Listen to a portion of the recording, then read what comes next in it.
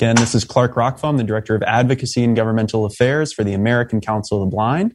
And thank you for joining the broadband adoption panel of our legislative seminar. Day 2. It is going fast and furious here. All right. I'd like to begin by welcoming our guests. So I'll begin with Zach Bastian from Verizon Communications. Zach, how are you doing today? Good afternoon, Clark. Always a great time to speak with ACB. Thanks for having me. Absolutely. And Zach, you mind sharing a little bit on your background and your current role with Verizon? Absolutely. So I'm manager for strategic alliances at Verizon. I lead our accessibility partnerships within our public policy and strategic alliances shop.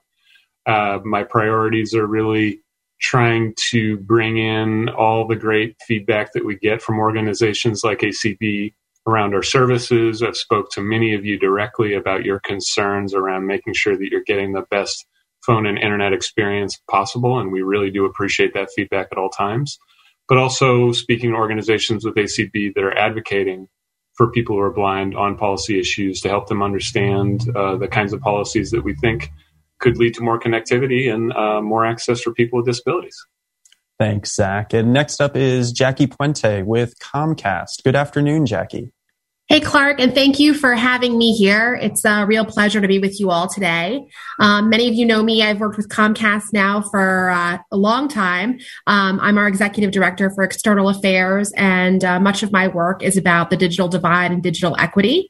For many years, I've worked on our Internet Essentials program, which has been our low-cost broadband adoption program that helps combine getting affordable access for $9.95 a month for families, along with the digital skills and learning training, as well as access to hardware. And it's been just a pleasure to work with you and all of your members across the country to get the word out about how to get connected, how to get online, and how we can grow the digital skills learning so that people can really participate in our economy, do all the distance learning that's happening now in the age of this pandemic, and so much more. So it's a real pleasure to be here. Thank you. And our next panelist is Troy Attilio from Aira. Troy, how are you doing today? And Troy, you might be muted. Thank you. Thanks for letting me know. Hello, Clark. Hello, everyone from ACB and everyone who's listening and panelists. Really super thrilled to be here. ACB's been a great partner since the founding of Aira back in 2015, and I think we continue to work together. And I'm really excited about this panel. Just briefly about me, I'm the CEO. Formerly, I was the Chief Operating Officer. I took over CEO in February. And before that, I grew up a software engineer and worked a bunch of startups in Silicon Valley. But Aira is my first experience working with folks in this community and working on accessibility. Thank you, Troy. And we certainly appreciate the partnership with all three of your companies, Verizon, Comcast, and Aira as well. Our final panelist needs no introduction to ACB. Cindy Hollis, Membership Services Coordinator. Cindy, how are you doing? I'm wonderful. So delighted to be here. And besides working on membership initiatives for ACB, I also am managing our community events program, which did not exist a year ago, but has been in full swing since the middle of March of last year, and really delighted to be part of this panel. Thanks. Great. And now I'll begin with questions. And I'll direct my first question towards Jackie and then Zach. We're curious to hear about what lessons Verizon and Comcast learned about broadband use during the pandemic, and what Comcast and Verizon did to meet the needs of consumers. So, Jackie, would you like to begin? Sure. And I think this is, a very timely topic. I think, there has been so much that we've learned that has gone wrong, and so many of our systems, right, as a country, as an economy, have really shown the greatest challenges we have during the pressure of this ongoing pandemic. But one thing that has worked incredibly well has been our broadband network infrastructure and our ability to continue to serve, our customers across the country. And if you think about kind of that spike and how much more time people are spending connecting to their devices, streaming content, using so many different apps and really, leveraging all of this technology for physical distancing and staying safe in place. It's been incredible to see how the network infrastructure has really accommodated that huge increase in traffic over the last 12 months. Of course, that also with that, we've seen how dependent we are, right, on broadband technology and how important it is for people to have not just the devices in their hands, but the connectivity at home to really kind of fuel all of the work that's being done in the house. And, I think this is something where this community has known for a long time the importance of the connectivity and the devices that can help enhance our living. But obviously, given the stresses of the pandemic, it's been so much more apparent how for distance learning and for telework, really that high-speed broadband connection is critical. And so we have been, since this started last March, really taking a deep look inside our company and our programs to see how we can be as helpful as possible. And we've done a number of things. We've signed on to this pledge at the FCC that Verizon and other ISPs signed on to as well, to make sure that people were being disconnected because of their inability to pay their bills. We've done things like increase our speeds for our low-cost broadband products. We've done a different promotional work to try and increase more people, get more people online through our Internet Essentials program and other products. And really, I think we've doubled down investing in now what we're calling digital equity, right? To make sure that all people understand the value of being online and really helping support folks, whether it's through safe spaces like our Lift Labs around the country, or working with partner organizations like ACB to make sure that folks know where they can get the technology, the hardware, and the know-how to make everything work together.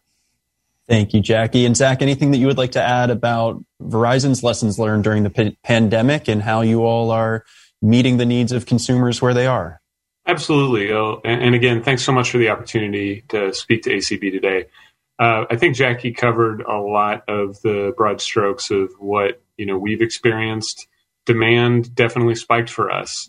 We were seeing more usage for longer periods of time, a lot of demand for video, obviously. So the bandwidth that's required for a high quality video connection is going to increase the people's consumption of the internet. But we have the network that was able to handle that. So across the board, we've been very happy with our network performance. We've been able to manage these spikes without any big interruptions in service.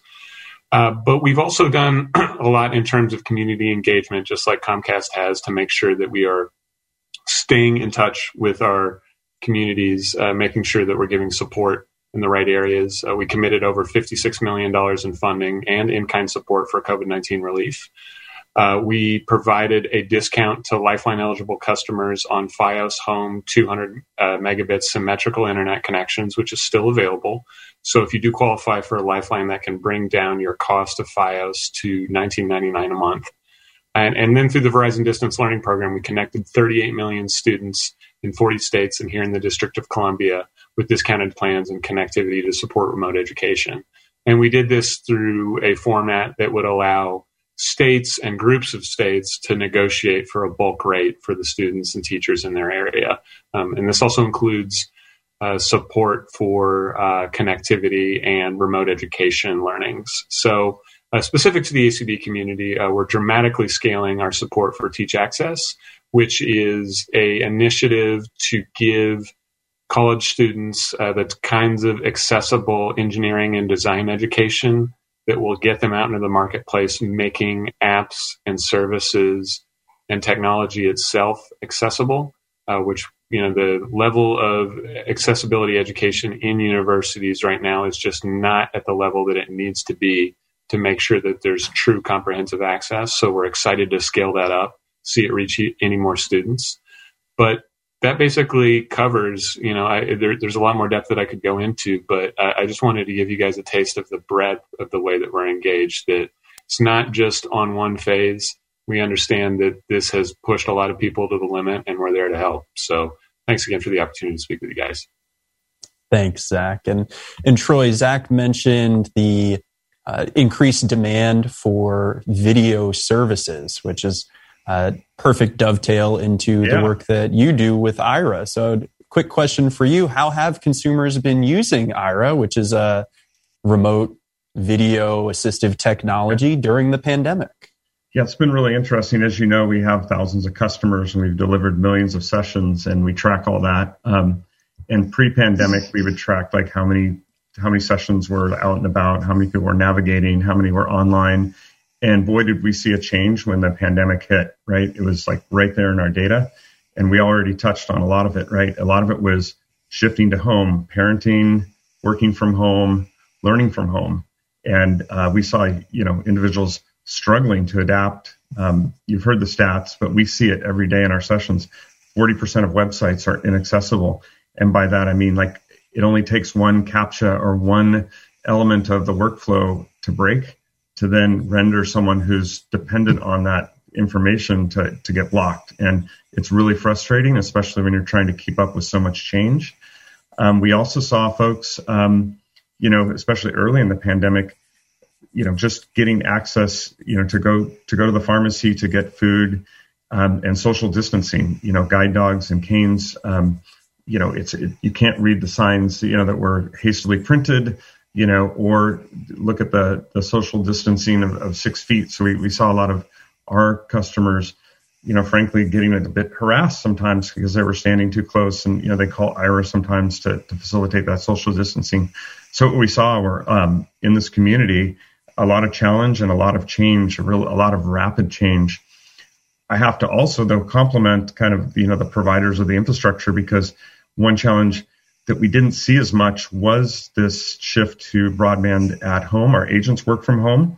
A lot of them in shared apartments, and they need access to the bandwidth, and so that worked pretty good. We did see some challenges as more workloads moved, but by and large, that was not the biggest issue for the company.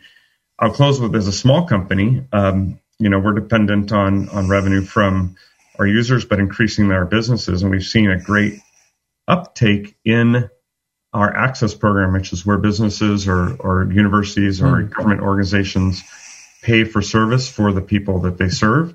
And I'm happy to talk about it more, but I'm encouraged by the fact that we've had 20 universities deploy Aira, and we've had a lot of employers deploy Aira for their employees and staff who may be working from home, right, or to facilitate their travel. So there's been a lot of change, and we've kept up, but it's still a struggle, I think, for all of us, whether a small company or some of the people that we serve in this time of change.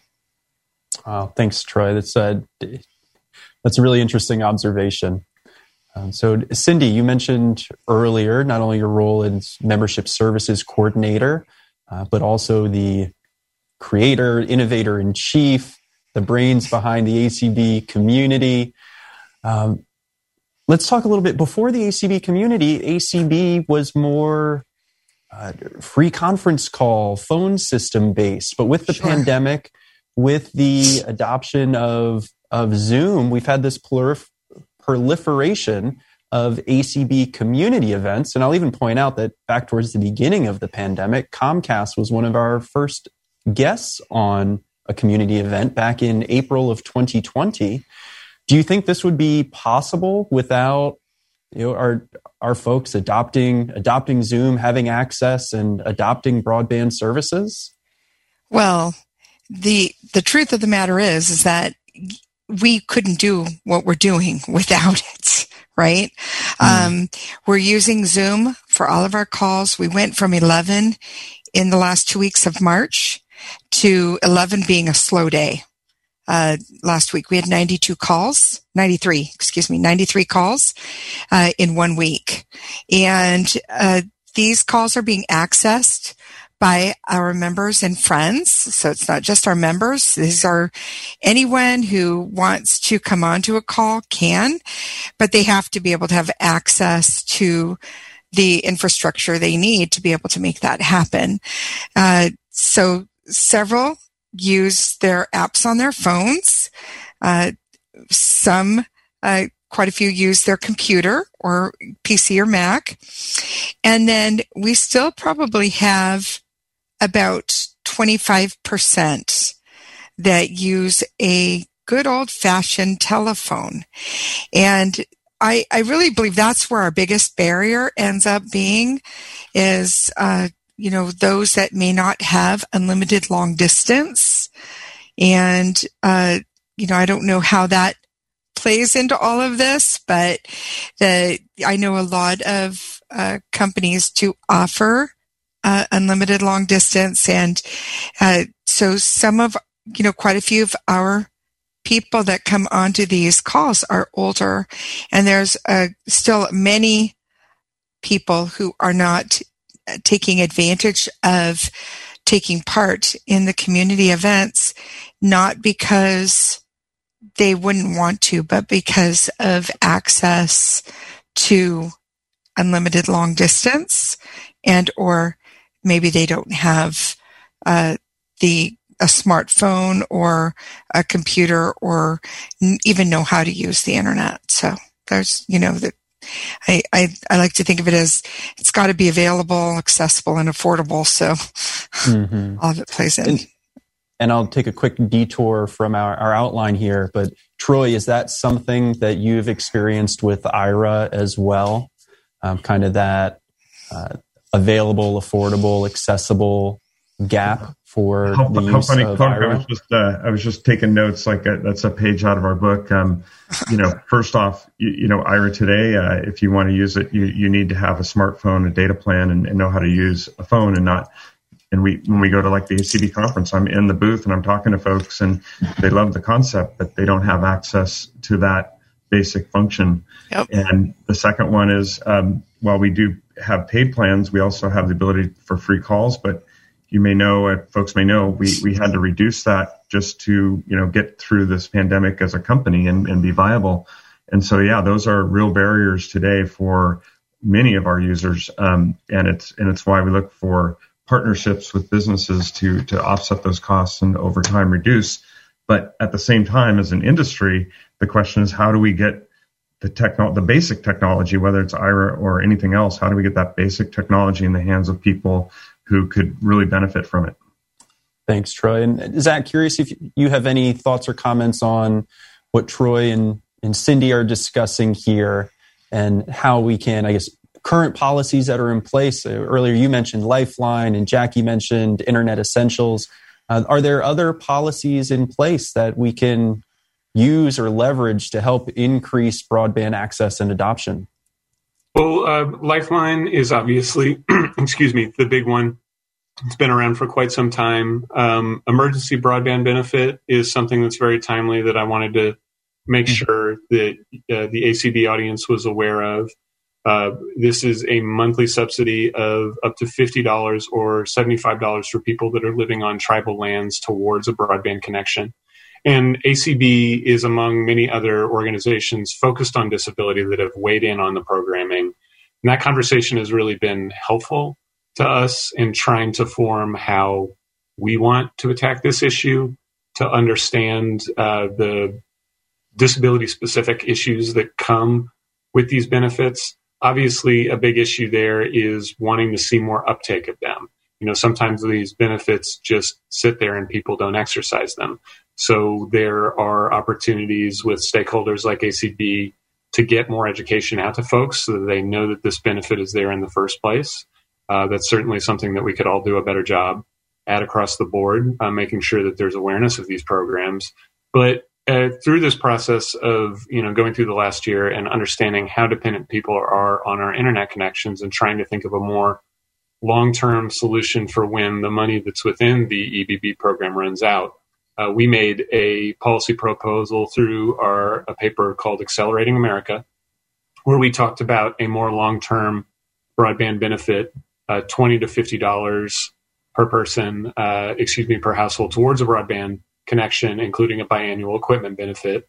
And we think that this kind of bill should include digital literacy training, remote learning, connectivity, and technology support, because those kinds of education and relevancy components, getting people familiar with their devices, with their computers, making sure that they're able to use them effectively to do what they want to do is very important to make sure that these services are actually taken. But again, this has been another phase in this very educational conversation with us, where we have designed the basics of this as far as what we see as being a priority. We did this talking with companies like Comcast and AT&T, our contemporaries within the industry, T-Mobile. But the types of feedback that we've had from ACB and other organizations are really helpful. And we're just hopeful that this is something that can actually come up for a vote, and that, we could get a bill through that would address this issue. Obviously, there are a ton of things that are on Congress's plate right now. But given the fact that, everybody's been indoors for a year, and we also have to plan for the next crisis and understand that this is probably not the last time that people are going to need to stay home and stay safe, and thinking through, all right, well, if connectivity is going to be an issue, then let's plan ahead so we have it handled in advance. So the conversation, the opportunity to engage with organizations like AACB and get direct feedback on these policy proposals is really helpful to Verizon. Clark? Yes. Can I ask Zach a question? Oh, my goodness. Okay. It's about what he just said. So when somebody gets that subsidy or that program, the $50 or, with the, yes. Can they do that without, can they do that just for an internet phone, for example, to have broadband for a phone? Yes. No, we're really agnostic about the way that we feel like these benefits should be exercised, and also the eligibility for them. Mm-hmm. Lifeline kind of provides a good baseline that if you qualify for Lifeline, you'd also qualify for this. But we also look at things like WIC and SNAP and Medicaid as also being good indicators of the kinds of people that this could serve the best. But yeah, so as long as the service itself meets the FCC standard of being a broadband service, mm-hmm. we're fine of any kind of service as long as it meets that, so it can give people true broadband service. We're totally agnostic about how people use it. We just want people to be able to stay connected. Thank you. Yeah. Thanks. Jackie, could you elaborate a little bit more on the emergency broadband program? Yeah, and Zach did such a good job of kicking this off, and I think this is a very interesting. The emergency broadband benefit is a super interesting case study in different stakeholders coming together to try to solve a real crisis in real time. Right? This was an idea that came together, last summer. And it was really, the collaboration between consumer groups and so many different stakeholders in the FCC and industry. And, just this week, acting FCC chair Jessica Rosenworcel released kind of the highlights, the contours of this program, right, for $3.2 billion. The issue here is we don't know how fast that money will go out the door, right? And I think to Cindy's point earlier, right, seen during the last year, and I say this as a mom with a 9-year-old here in my house, families with children have really picked up the pace to get connected because of the distance learning, obviously. But what we're seeing is a huge need for those that aren't necessarily families, but you're talking about older Americans, you're talking about additional communities that really continue to be super isolated in this whole situation. And so one of the things, that Zach talked about was how can we transform this good idea, right? This great public policy collaboration of EBB and make this more long-term and make this more sustainable. And a part of this, to Zach's point also, is that there are so many, programs out there that are underutilized. And this is where we need a real grassroots effort. And even these convenings that Cindy's talking about, these community events, to help share what the upside is for someone being involved in this program. And we've seen this through Internet Essentials when we expanded to veterans and people in public housing, and when we expanded to seniors in different communities, over the past 10 years, that it takes a real grassroots effort to get the the idea and to get people to really believe in what this benefit can bring them. And so, up to $50 is huge. It can be, and what's great is it doesn't remove your existing Lifeline benefit if you're a Lifeline customer, or if you're in another program. This is completely additional for you to have that at-home connectivity, or the device. I don't want to make anybody at Verizon mad by saying that, but it's basically, it's an additional high-speed connection, or the first high-speed connection that people really need to be able to be more active. And now we're seeing what that means for employment, what we're seeing what that means for health, not just safety, is huge. And there's also a provision in the emergency broadband benefit, not only for service, but for a device, a subsidized device as well. One of the things I think that's really interesting is in many facets of the pandemic, it's not that access to information or access to transportation are new barriers for the disability community, but the pandemic really shines a bright spotlight on things that aren't working, right? The areas that we need to do better. And I think broadband access, adoption, and education is certainly one of those areas. It's been highlighted not only for people with disabilities, people in diverse socioeconomic brackets or of different backgrounds. But right now I want to switch over to Troy and Cindy. In talking about something like this, a broadband benefit, and just more generally, and you've already touched on this a little bit, but is access and adoption of broadband, I guess we've already established it's a barrier, right? But what would this emergency broadband benefit, as well as a sustaining program going forward, mean for people who are blind and low vision? And I guess, Troy, I'll begin with you. Sure. And first off, this is one reason I'm super glad to be here. I'm not as steeped on these details. I'm learning some of this for the first time, and it seems like a no-brainer. Like if you look at the folks who want to use Aira, for example, like again, they're paying maybe a $29 a month fee. If they have their broadband, covered, that provides more economic relief to get to this basic service. And having broadband at home, I mean, where everyone is now working and operating is the basic air that, drives a product like Aira. So, and then the one I'm really curious about is the education, because I think we already touched on it. I can't tell you how many folks want to use a product like Aira. There's a lot of great tools that you can get to on your phone, but they're not competent or comfortable with the basics, even downloading an app and knowing your Apple ID. Like that, we're talking some very basic skills or screen readers or talkback.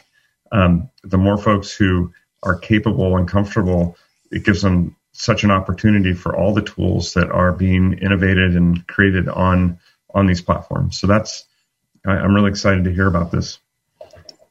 Great. And Cindy, talking about the ACB community, participating live in a community event is not the only way to participate, but through the use of broadband and ACB radio, we've had the ability to archive, if it's a video community event, on Facebook Live, as well as our YouTube channel, if it's an audio event or the audio from all events as podcasts through ACB radio. So broadband really expands upon the available options for people to take part in these community events.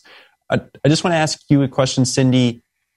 In terms of social distancing and folks being stuck at home throughout the pandemic, what has engagement and involvement in the ACB community meant for our members in the broader community? For so many, I hear it daily that it's saved some have said it has saved my life, saved my sanity. Being able to be a part of something and have things offered to them daily. People are doing crafts. They have peer support. They're learning technology.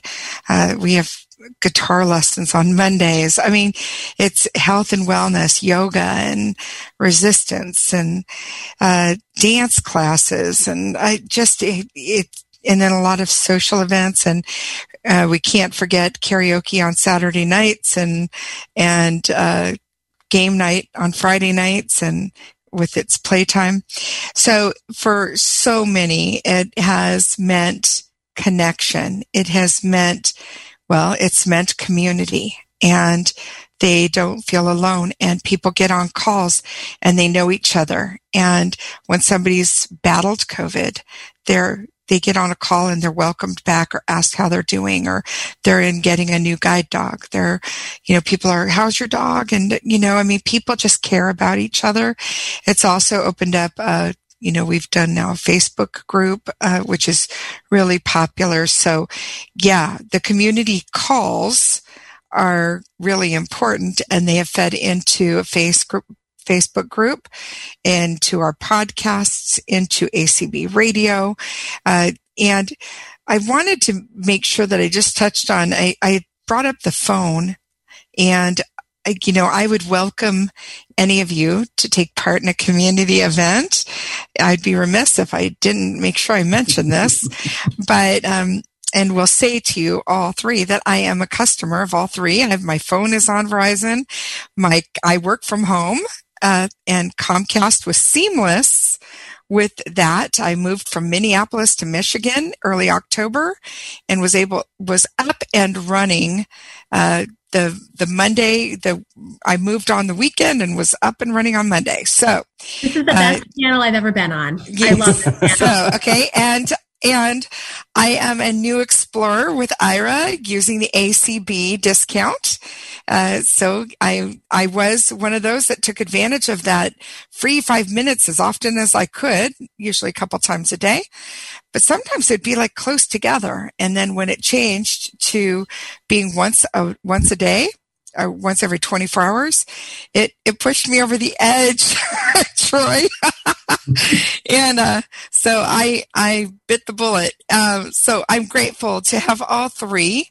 But one of the concerns that has been raised many times over, especially as we have been doing a lot of conventions around the country virtually, affiliates are concerned with their populations not being able to have access to getting onto those conventions through Zoom because of the lack of long distance, and many of whom are using still the good old landline. And I think that if there's a way for us to speak to the grassroots, as was mentioned, through the emergency broadband benefit, yes. As a way for people to get unlimited long distance, I think that would be really huge, because it takes away that barrier from some.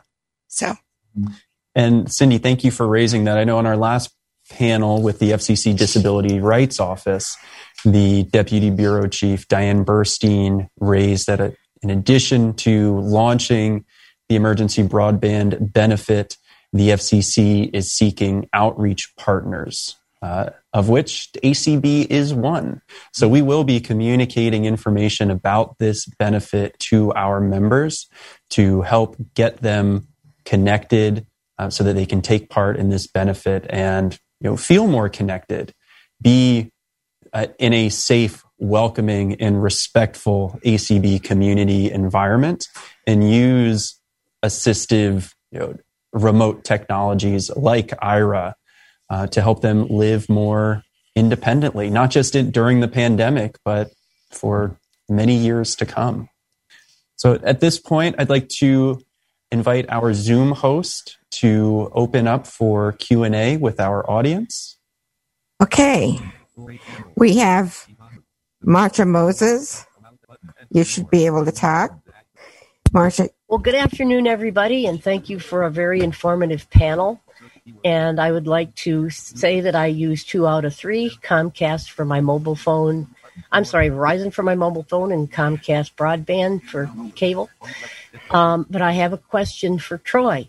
I was going to sign up with Aira. I do not have a smartphone. I was going to sign up with Aira back in the day when you had the glasses and the camera, and the phone, I should say, and that disappeared. Has Aira given any consideration of coming up with a service to use your broadband with your laptop with the camera in order to at least get some questions answered from home. Because, there are those of us who don't have smartphones. Mm-hmm. Yeah, we've heard this loud and clear, and it is definitely on the roadmap. So we have, and it was inspired even further by the changes that took place because of the pandemic. I alluded to, we used to take maybe 30% of our calls were navigation and 20% were online, and that flipped in the pandemic, and it remains that way. We have way more online usage, and a lot of folks don't want to call in on the phone to set up the call. They just want to use their computer like we're doing right now with Zoom. So that is definitely on the table, but I don't have a date for you. But I can say it's a priority.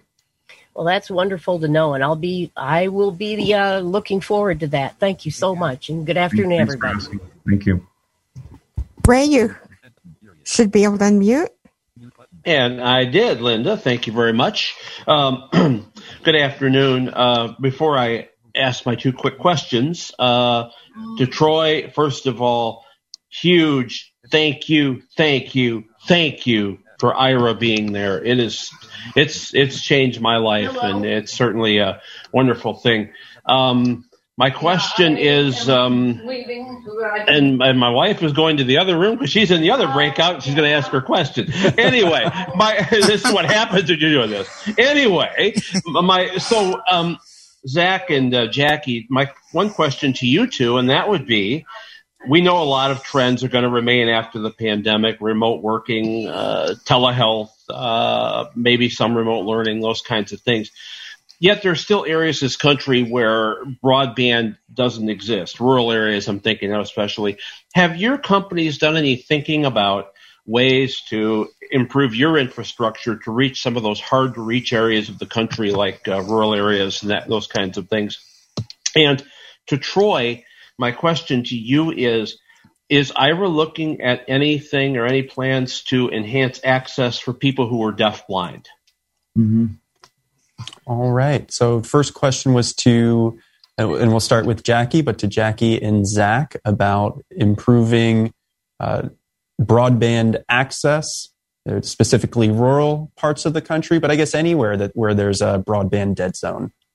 Yes, and I think this is something I think that all companies, all the ISPs are working through right now, right? I don't think there's ever been sort of an idea not to connect people or to, deliberately exclude folks, right? I think that the reality is that the cost of some of these locations is very expensive. And so it's very expensive to build that connectivity out, especially when you're talking about rural America. And so I think that, I can speak for Comcast. We're putting a lot of time and energy into thinking about how we tackle this.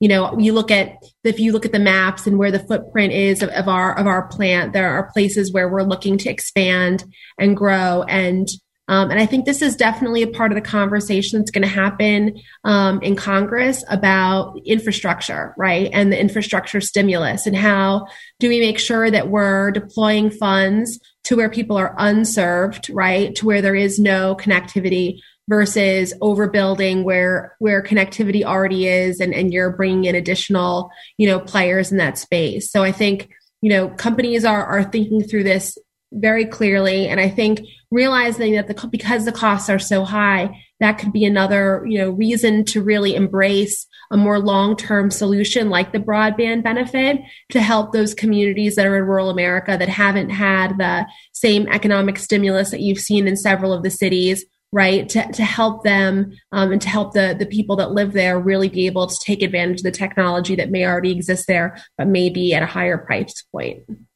And Zach, before I turn it to you, one quick thing that I'll add, since Jackie mentioned the emergency broadband benefit in this context, one of the things I like most about this program is it's, much like you were saying, Zach, technology neutral or technology agnostic.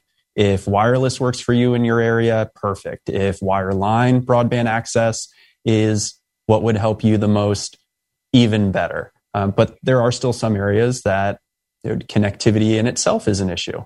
Yeah, Clark, and if I can jump in for one more second here, just to say that I think this is where we need to have more dialogue, and we need to hear from people, right? This is where it's helpful particularly on the assistive technology side, to really hear more about what people need. And I think the companies like Verizon and Comcast, I won't speak for them, but we're not device manufacturers, right? So we need to hear from people what they're using, right? This is where the conversation and to hear about how people are using Aira is so helpful to understand better the technology that people want to have, and how that technology fits into the ecosystem helps us make better policy. And so the more that people are involved in this discussion and the more that we're hearing about what are the trends that are making people have more fulfilling lives, that's exactly where we want to be able to put our resources and build our coalitions better. Thank you, Jackie. And Zach? Yes. And just great question, Larry. And honestly, it's something that my family has personally experienced because in the last year, my mother and father left Dallas, Texas and moved to Twisp, Washington, which is in eastern Washington. It's a tiny mountain town. It's beautiful, but they have had serious challenges getting a good internet connection. So not only have I directly answered this question by someone else in Twisp from ACB last year about, why is my internet not as good as it could be out here? Jackie really outlined the problem. I mean, the costs to deploy what we call fiber to the premises to an individual home are really enormous. And that doesn't even cover all the franchising and approvals that are involved to get that done. So from an economic perspective, it is really difficult. And this is a long-term challenge, Larry, that the FCC has been looking at for a long time. There have been different initiatives around, can we get rural electric co-ops, people that are providing very localized cell phone service? Are there things that we can do to help them scale up their business so they could be broadband providers within the area? So the fact that you're raising this issue is just a demonstration of the fact that this has been a real long-term challenge, that there are a lot of benefits and great parts to living in rural areas. But when we're able to deliver services to customers in more concentrated population bases like that, there's economies of scale that are realized that allow us to deliver really good service to many more people. So I think there are a lot of things on the table. And frankly, rural internet is one of the rare actual bipartisan issues out there. That there are just as many Republicans as Democrats who have constituents that need to get connected, and this is a big priority for them. So I'm hopeful in this Congress that we could see more measures that push that issue forward. But it's a big structural challenge, and we really appreciate all the opportunities to hear from folks like you about how it's directly impacting you and the kind of technologies that have made a difference. Thanks, Zach. And I know you're waxing on about Washington State was giving Cindy a little homesickness.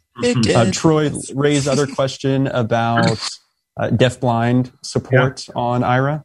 And Ray, thank you for being a supportive customer. Every customer, every Explorer matters to us, and it's great to hear. Yeah, so we do have customers who are using Aira who are deafblind or using their Braille note display in conjunction with the ability to text with the agent. I'm certain we can do more there, and I would encourage anyone to contact our product manager, Ryan.Bishop. That's RYAN.Bishop at Aira.io. If you have needs or challenges or ideas, he's our product manager and would love to hear from you on that. But we do have customers today who are using Aira, again, with their note display and chat. Thanks, Troy. And unfortunately, that brings us to the end of our panel. If folks have additional questions, please email us at advocacy@acb.org. And when appropriate, we'll pass those along to our panelists. And as I wrap up this panel, I would like to ask each of our panelists just for one final quick thought on what broadband adoption would mean, greater broadband adoption would mean for ACB members and people who are blind and experiencing vision loss. And as they quickly formulate that, I'll say, please stay tuned. Our next panel in this breakout is on the 21st Century Communications Video Accessibility Act, where we are, where should we be going? And on breakout B, the final health and wellness session will be on what to include in a diabetes bill of rights for people who are blind and experiencing vision loss. So, Jackie, ladies first, I'll begin with you. Well, and I'd love to be on the next panel to talk about the Olympics and all the things that we're doing with NBC News to enhance the experience. But I'll just say that I think Cindy, of all the people all day that I talked to about broadband, I think Cindy had the best and most authentic, comment about why this is so important. And I think, everybody right now is feeling isolation. I'm a true extrovert, so I can't handle being home all day like this. But I think that, this is, you can make all the arguments about the technology and what we're really seeing right now is that people are adapting. There are new apps, Aira, there are new technologies emerging everywhere to help people get that sense of connectivity and that human interaction that's so important. And so my hope is that, working together, we can really move this, hopefully through Congress in the near future and let people have that experience again so that we can all be out of our houses and seeing each other in real time soon. Thanks, Jackie. And Zach, a quick thought? Absolutely. And I echo all of Jackie's comments as far as just really trying to apply these lessons learned going forward and making sure that we are fully including people on the same spirit of fully including people. Something that really hit a nerve with me in March when this first started up, and I participated in Mobility Matters. It was supposed to be in Portland. It was held remotely, coordinated with Deafblind Citizens in Action. And what I heard from so many of the participants that joined us from that event was, this is so great. This is the kind of thing that we wouldn't have been able to attend previously, but we're able to join this Zoom and ask you questions and meaningfully participate in the discussion. So even though I love doing in-person events, I'm very much like Jackie that I miss all the opportunities to see your smiling faces and have a drink and eat some nice food and talk about these important issues face to face. But even once that becomes a possibility again, I think we need to maintain that remote component so the kind of people that are engaged by these events and able to attend now that couldn't previously can continue to participate. Because if we just hit a switch and say, okay, we're all in person now, we're not doing this remote stuff anymore, there are people that aren't going to be included. There are people that have been participating because it's remote that need to continue to be able to participate after this is over. So, and Cindy, once the pandemic ends, are the community events ending, or what does broadband adoption mean for ECB? The community events are not ending. I can tell you that. I've had to pinky swear, that they wouldn't end. I think that just to remember, we all, those of us who use them, love our smartphone and our smart TV and, computer access and all of those things that we use on a daily basis. But we don't want to forget, this covers people of all ages, all economic backgrounds, people in all different areas of the country. And of course, we're concerned about people who are blind or visually impaired, but really it reaches even more than that. But I just don't want us to forget people that also are using a regular landline phone, that they need to be able to access all of this amazing technology, even if it's through a phone, and be able to stay connected. And so, it's just connection is so important. Connection to the world. Isolation is never healthy. So.